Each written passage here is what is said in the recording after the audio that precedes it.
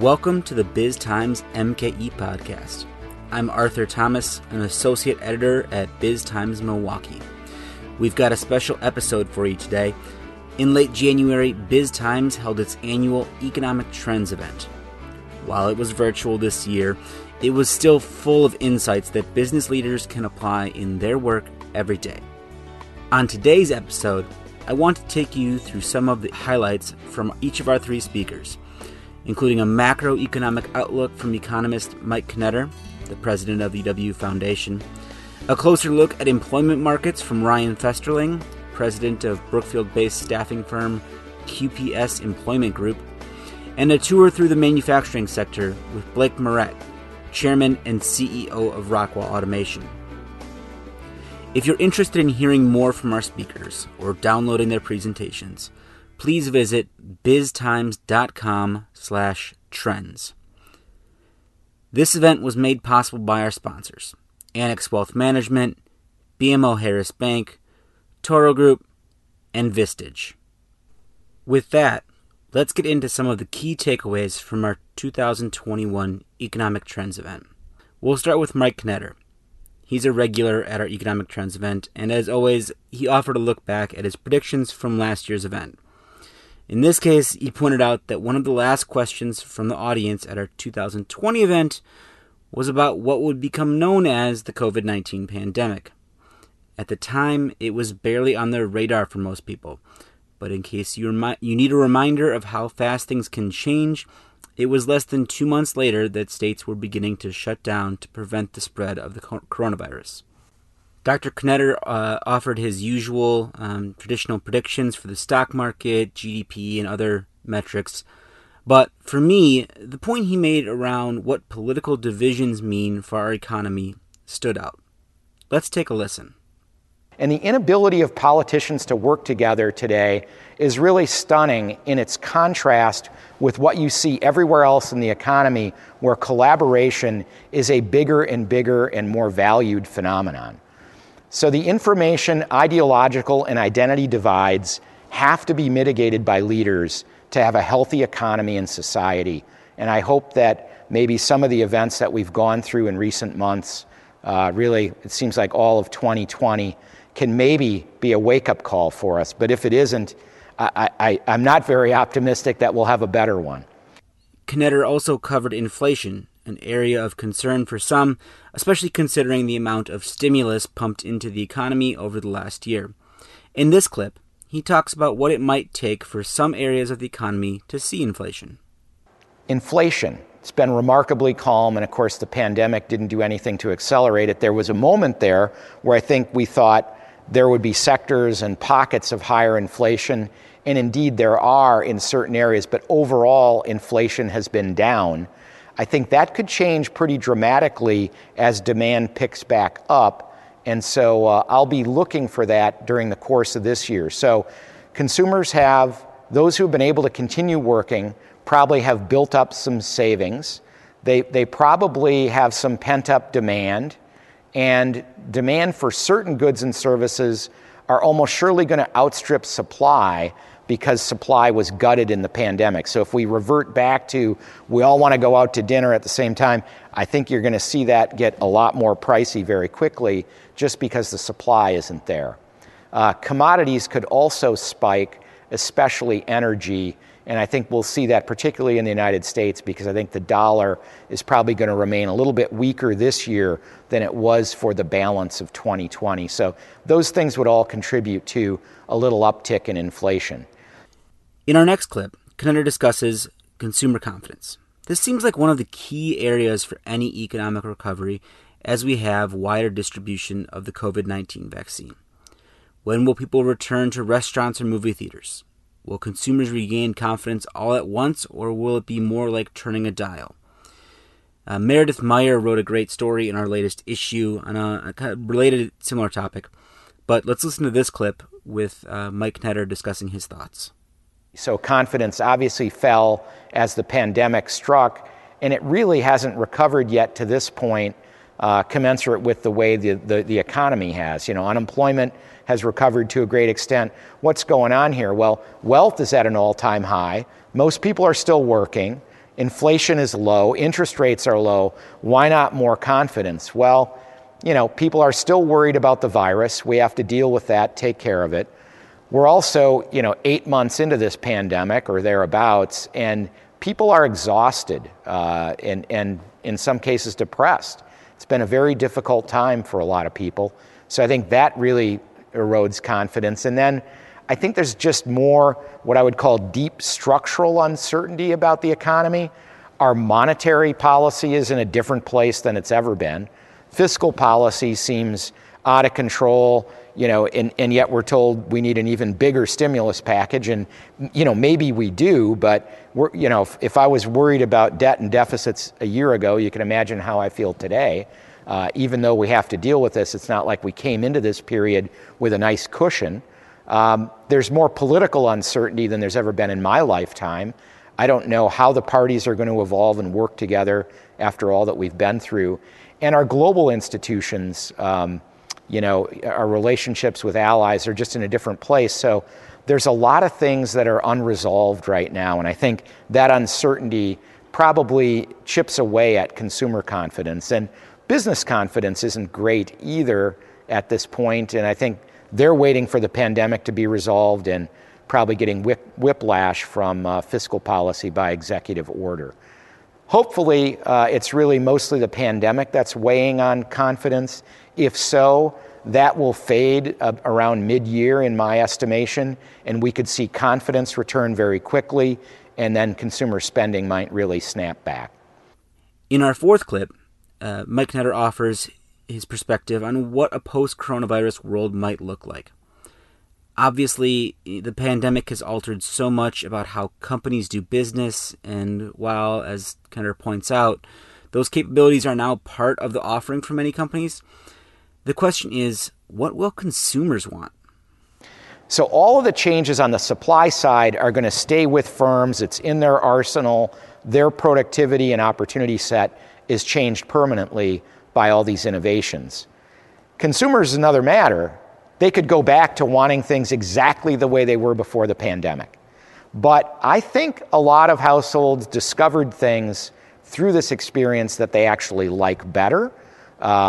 Some of it is because firms are better at delivering in this remote world than they were previously. But some of it is, I think, people really learned something about their preferences and have been able to, I think, trade some money for time. And I expect they're going to continue to make that trade. I think people enjoyed having a slightly less busy life. Finally, let's turn to what was a major part of the remarks for our first two speakers, the workforce. The unemployment rate skyrocketed to double digits when the pandemic first hit. And after steadily declining over the summer, the improvement has seemed to stall out. In this clip, Knetter discusses his outlook for returning to the low unemployment rates we saw before the pandemic. Getting back to full employment is not going to be simple because the pandemic's not over.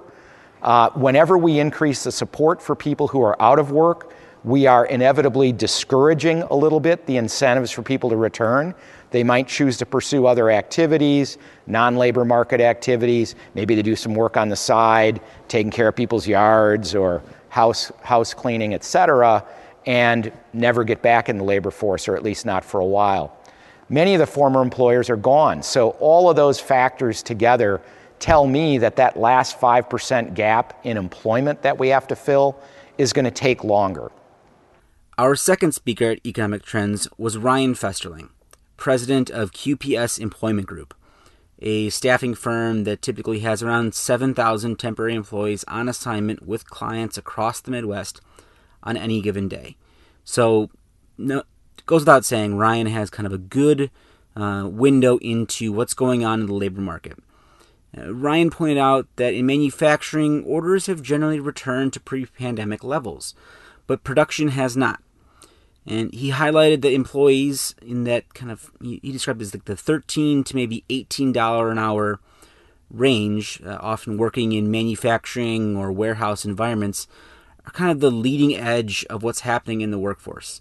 And he pointed out that these workers are often feeling the impact of the pandemic stresses at kind of multiples more than people at higher pay levels.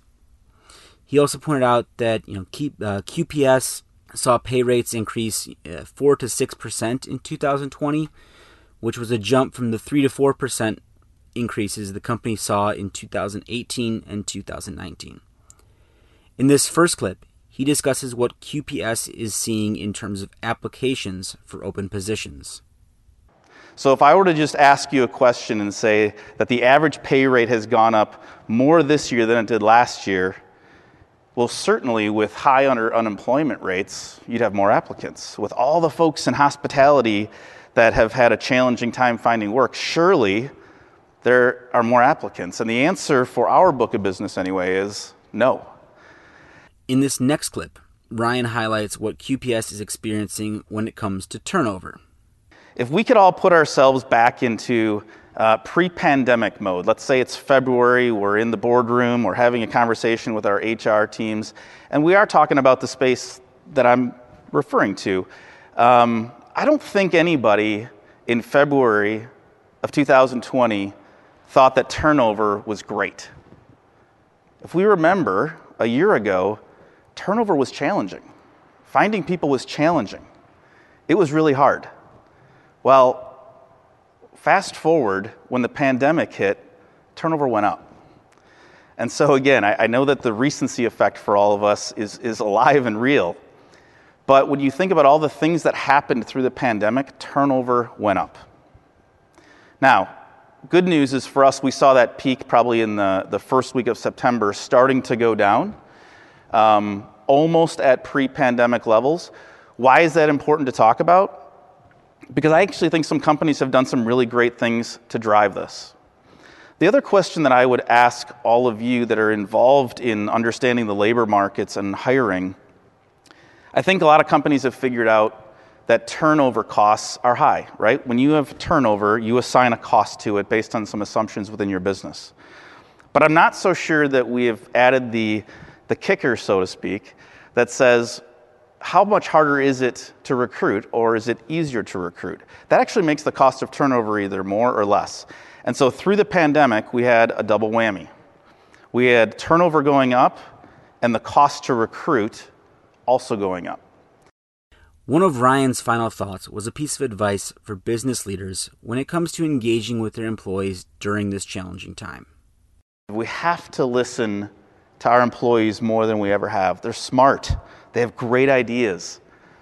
Reaching out and thinking about ways to be proactive in our communication. And I believe that people are going to remember how you were treated through this. I remember how I was treated by our owners, and we've created loyalty. I also know some folks that can't wait to leave what they're doing because they didn't get great communication. They don't feel like they were cared about. But redefining flexibility, and not just for office people, is going to be key. Our third speaker at Economic Trends was Blake Moret, the chairman and CEO of Rockwell Automation. I had the opportunity to ask Blake questions as part of a Q&A format we used for his remarks, so you'll hear my follow-up questions in some of these clips. Rockwell makes the equipment and technology manufacturers in a number of industries use in their factories. That makes Blake a great executive to talk to about where companies are going and what kind of investments they're making. To start, I asked Blake for his outlook for 2021. I think we're heading for better times. I think we're expecting to see growth through the year. Certainly in our fiscal year, we've guided to growth, both organically and with the additional help of recent acquisitions that we've made. I think it's going to be uneven based on the vertical industry segments. So we'll see life sciences with strong growth for obvious reasons. People have a particular need for medicines and obviously the vaccine. So we expect to participate in the growth of those areas. Food and beverage, people are going to continue to want to eat, I think, and water treatment is a strong industry with strong secular trends. At the other end, when you look at oil and gas, for instance, Historically, we've seen process applications like that tend to lag the more discrete or hybrid manufacturing processes by a few quarters. So oil and gas, maybe mining a little bit, those will probably be a bit further behind in terms of their recovery. Again, one of the reasons to have Blake join us for Economic Trends is that Rockwell has visibility into the investments companies are making. One potential silver lining many people have looked for from the pandemic is that it might bring more manufacturing back to the U.S. as companies look to avoid being caught unable to get their products to their markets. In this clip, Blake discusses what Rockwell is experiencing on that front. We're definitely seeing in certain industries and at certain customers increased investment in capacity in North America for sure, and specifically in the U.S. We're seeing that primarily in the discrete and in the hybrid industry segments. So if you're a process company, you typically have to be close to the primary resource. You're probably not going to move away from that. But if you're manufacturing cars or semiconductors, medical devices, those sorts of things, you have a little bit more portable manufacturing process, and we're definitely seeing examples in those areas of people bringing back manufacturing as part of a larger theme of resilience. It's about eliminating single points of failure. It's about creating modern factories with the technology to allow more remote work, more traceability. All of those things are part of that theme of resilience that's driving increased spend that we're seeing right here in the U.S. With the increased investment companies are making being more a matter of resilience, not necessarily relocation, Blake went on to discuss how Rockwell is creating its own resilience by adding capabilities at plants in Cleveland and at its Milwaukee headquarters, for parts it makes in Singapore and Poland respectively. He also discussed how the company is doing more work to plan ahead for future challenges by widening the aperture of what it considers possible. He mentioned that Rockwell brings diverse teams from across the company to work on this planning, so I asked why it was important to have diversity of thought during these exercises. Diverse teams make better decisions. If you don't have diversity in all its forms with different perspectives, then you're going to almost inevitably narrow your aperture and create some sort of tunnel vision where you all have the same sort of assumptions, and it may leave you with a blind spot towards either a challenge that's disruptive to you or a new opportunity that you can take advantage of. In a recent interview with Accenture, Blake mentioned the need for companies to act without having all the information, and the challenge industrial companies have taken that step. Given southeastern Wisconsin's reliance on manufacturing, I asked him how our region measures up. At this point, most of us who come from those sorts of, heritages recognize the importance of moving fast. We understand that the pace of business is picking up, and particularly in manufacturing, which has been a slower moving, kind of time constant, we're seeing that pick up. And some of that is based on the increased influence of IT, decision makers, technologies. It just moves faster. And so creating a culture that supports that is probably the most important step. Once you understand the need for moving faster and being able to take decisions without having maybe as much information as you would ideally be comfortable with, then you have to put a culture in place that values the sense of urgency, that values diversity of perspectives throughout the organization, that takes an outside-in approach. And these are all hallmarks of the culture that we talk about every day within Rockwell, and I think we're getting some good traction with it. How do you foster those traits in a culture? How have you gone about trying to reinforce them when you see the right things happening? Well, you have to be precise about the way you describe it, and you have to do that consistently. So I talk about these things and the pillars of our cultural evolution, if you will, the same way over and over again, talking about willing to compare ourselves against the very best choices that different stakeholders have, increased speed of decision making, steady stream of new ideas, the continued strengthening of a culture of integrity, diversity, and inclusion. We talk about this over and over consistently, regardless of the audience, whether it's to a public audience, whether it's internally, whether it's to my staff, and to bring it to life. And so by doing that, and then by showing examples of the behaviors that support these sorts of aspects of our culture, I think that's how you can make it real and have employees develop a direct line of sight between what they do and how they act and how it supports that culture. Mm-hmm. Finally, I asked Blake for his predictions for 2021. In planning our Economic Trends event, we always ask our speakers to plan to offer a few thoughts on what the year might bring. Here's what Blake had to say. So I'm going to structure these along those themes of resilience, agility, and sustainability that we've been talking about. I think we're going to see in 2021 manufacturers pick up the amount of investments to increase their resilience, whether it's eliminating single points of failure, more remote technology, cybersecurity, or in some cases reshoring. I think in agility, I think the overall pace of decision making within manufacturing is going to increase from what it's been for the past decades. I think we're going to see a faster pace, again, as IT and operational technology converge. And then finally, I think we're going to see 2021 as a watershed year for sustainability, as companies continue to recognize that this is a problem that has to be met, and it has to be met now. And we're going to see manufacturers as well as partnerships with other suppliers, with the government, really pick up their efforts to create a more sustainable future. Mm-hmm.